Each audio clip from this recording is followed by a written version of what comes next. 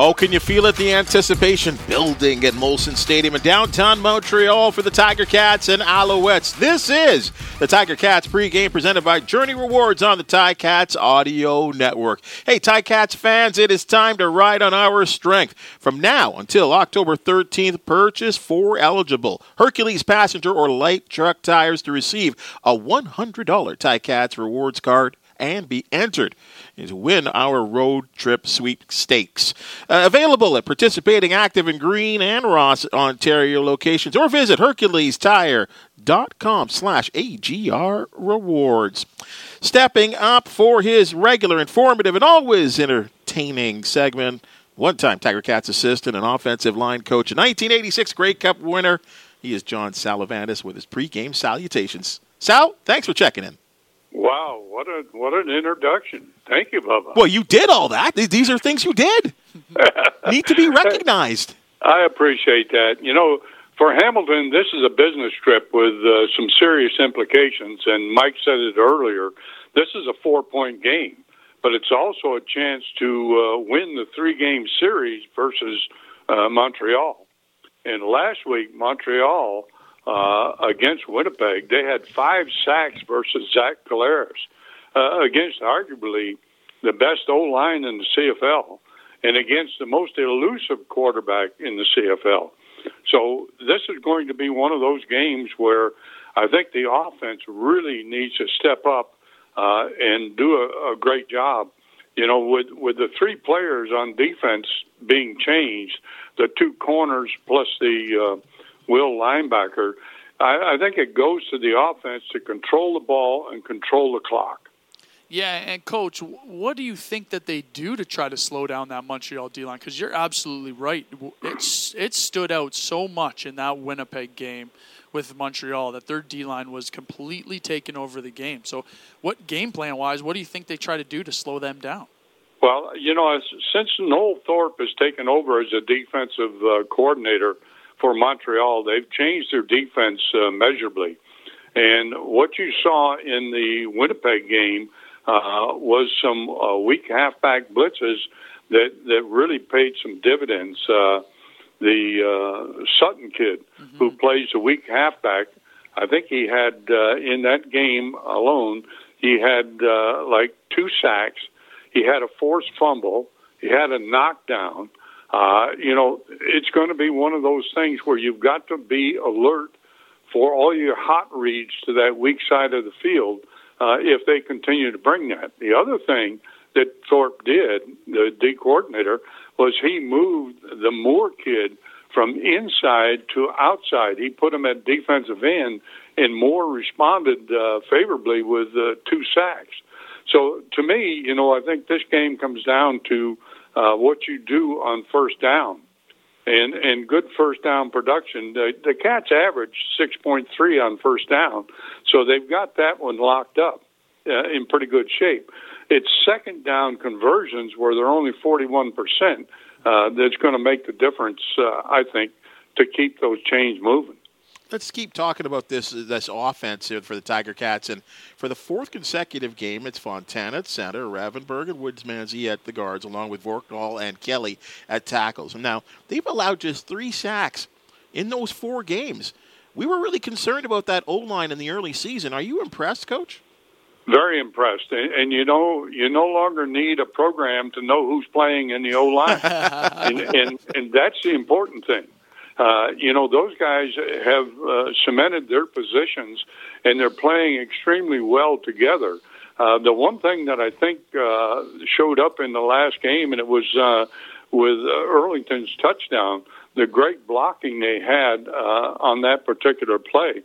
So to me, you know, with that kind of line play between Jackson and Earlington, those 2 guys need about 20 touches in this ball game to make things work well for Schultz and the offensive scheme. Yeah, and Coach, Bubba and I were just talking about this. With Dane dressing as the 3rd-string quarterback, do you think that, you know, does he come in at all? Is it a hoax at this point that they have him on the roster?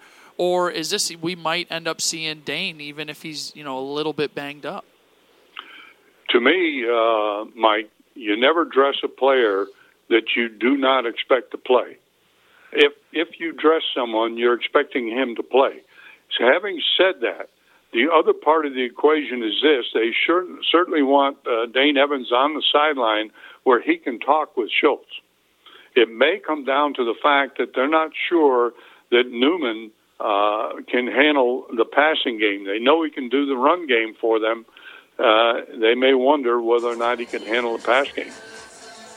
Interesting, yeah, because what we saw last game was Newman coming in, and I actually thought he did a really good job, and Tommy did a good job at giving him, those run plays and those quarterback designed run plays and the jet sweeps and stuff like that. But so what you're saying is they've kind of used up that package and they just don't want him to come back in, essentially.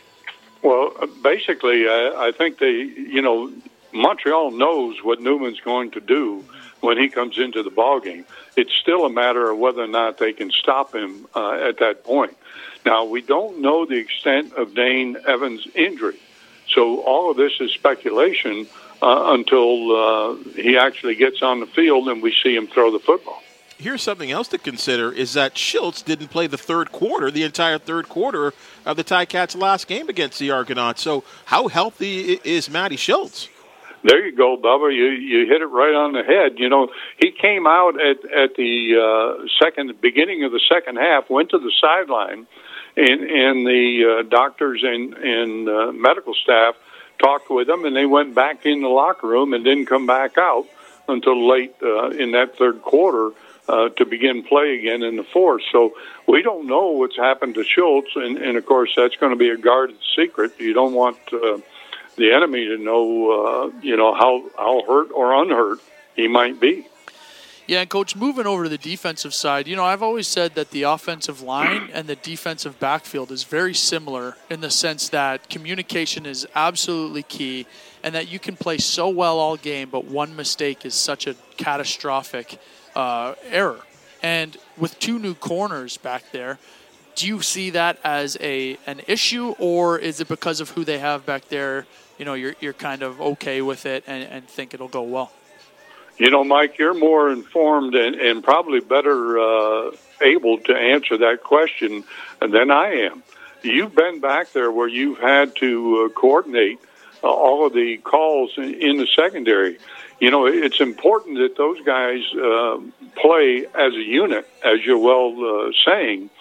But because Lawrence and Brooks have played together before, I think that side seems to be okay. When you look at Darby, Darby is an athlete. So you're basically saying we're going to play a good athlete in Ciante Evans' spot and hope everything works out. Wilson showed that he can play that will linebacker. He doesn't have the experience of Simone Lawrence, but certainly has the speed and quickness to play that spot.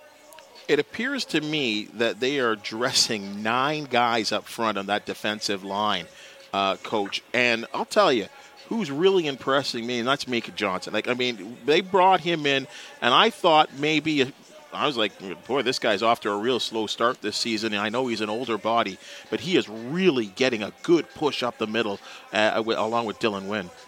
Yeah, Dylan Wynn, the old chopping wood guy, he's got Johnson playing better. He's not afraid to get in Johnson's ear and tell him, even as a veteran player, we need you in there. And, of course, you can't forget about the rotation they get with Laurent being able to come in. Now, Mason Bennett is in a backup position to Carney on that one side and Hauser on the other side. That's a pretty good defensive line right now. And as you say, the pressure in the middle, especially against a quarterback like Harris, will be very key to this pass rush. They need desperately to get the push right in his face and force him to move right or left. Yeah, and with this Montreal offense, moving over to that, is there really anything that makes you nervous about this Montreal offense, or is that just kind of one of those things where, well, we know that they're not doing so well and they're struggling, and we just kind of keep them that way? Well, in that game against Winnipeg, I thought Harris managed the game very well. He was like 18 of 27, 213 yards. He had no TDs, but he also had no interceptions. And he was only sacked once. So, and that's against what, again, we would regard as probably the premier defensive line in the CFL. So it goes back to maybe the quarterback on the sideline making the play calls. He might want to push that ball deep against this new secondary and see what he can get. His pregame salutations are a staple of this program, and as always, we appreciate your insight and time, Coach Sal. Thanks for joining us. You're more than welcome, Bubba. Mike, we'll talk to you soon.